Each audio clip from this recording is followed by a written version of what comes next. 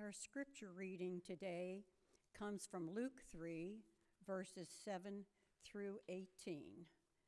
You may follow along if you wish. It is printed on the front of the bulletin. The proclamation of John the Baptist.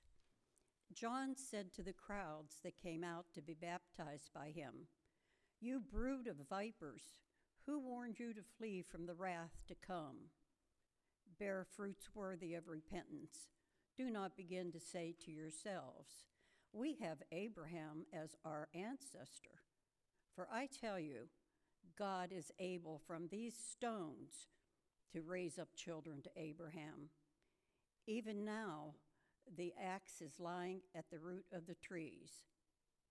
Every tree, therefore, that does not bear good fruit is cut down and thrown into the fire." And the crowds asked him, "What then should we do?"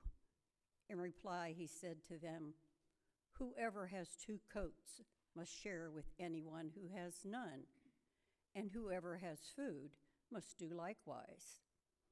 Even tax collectors came to be baptized, and they asked him, "Teacher, what should we do?" He said to them, "Collect no more than the amount prescribed for you." Soldiers also asked him, "And we, what should we do?"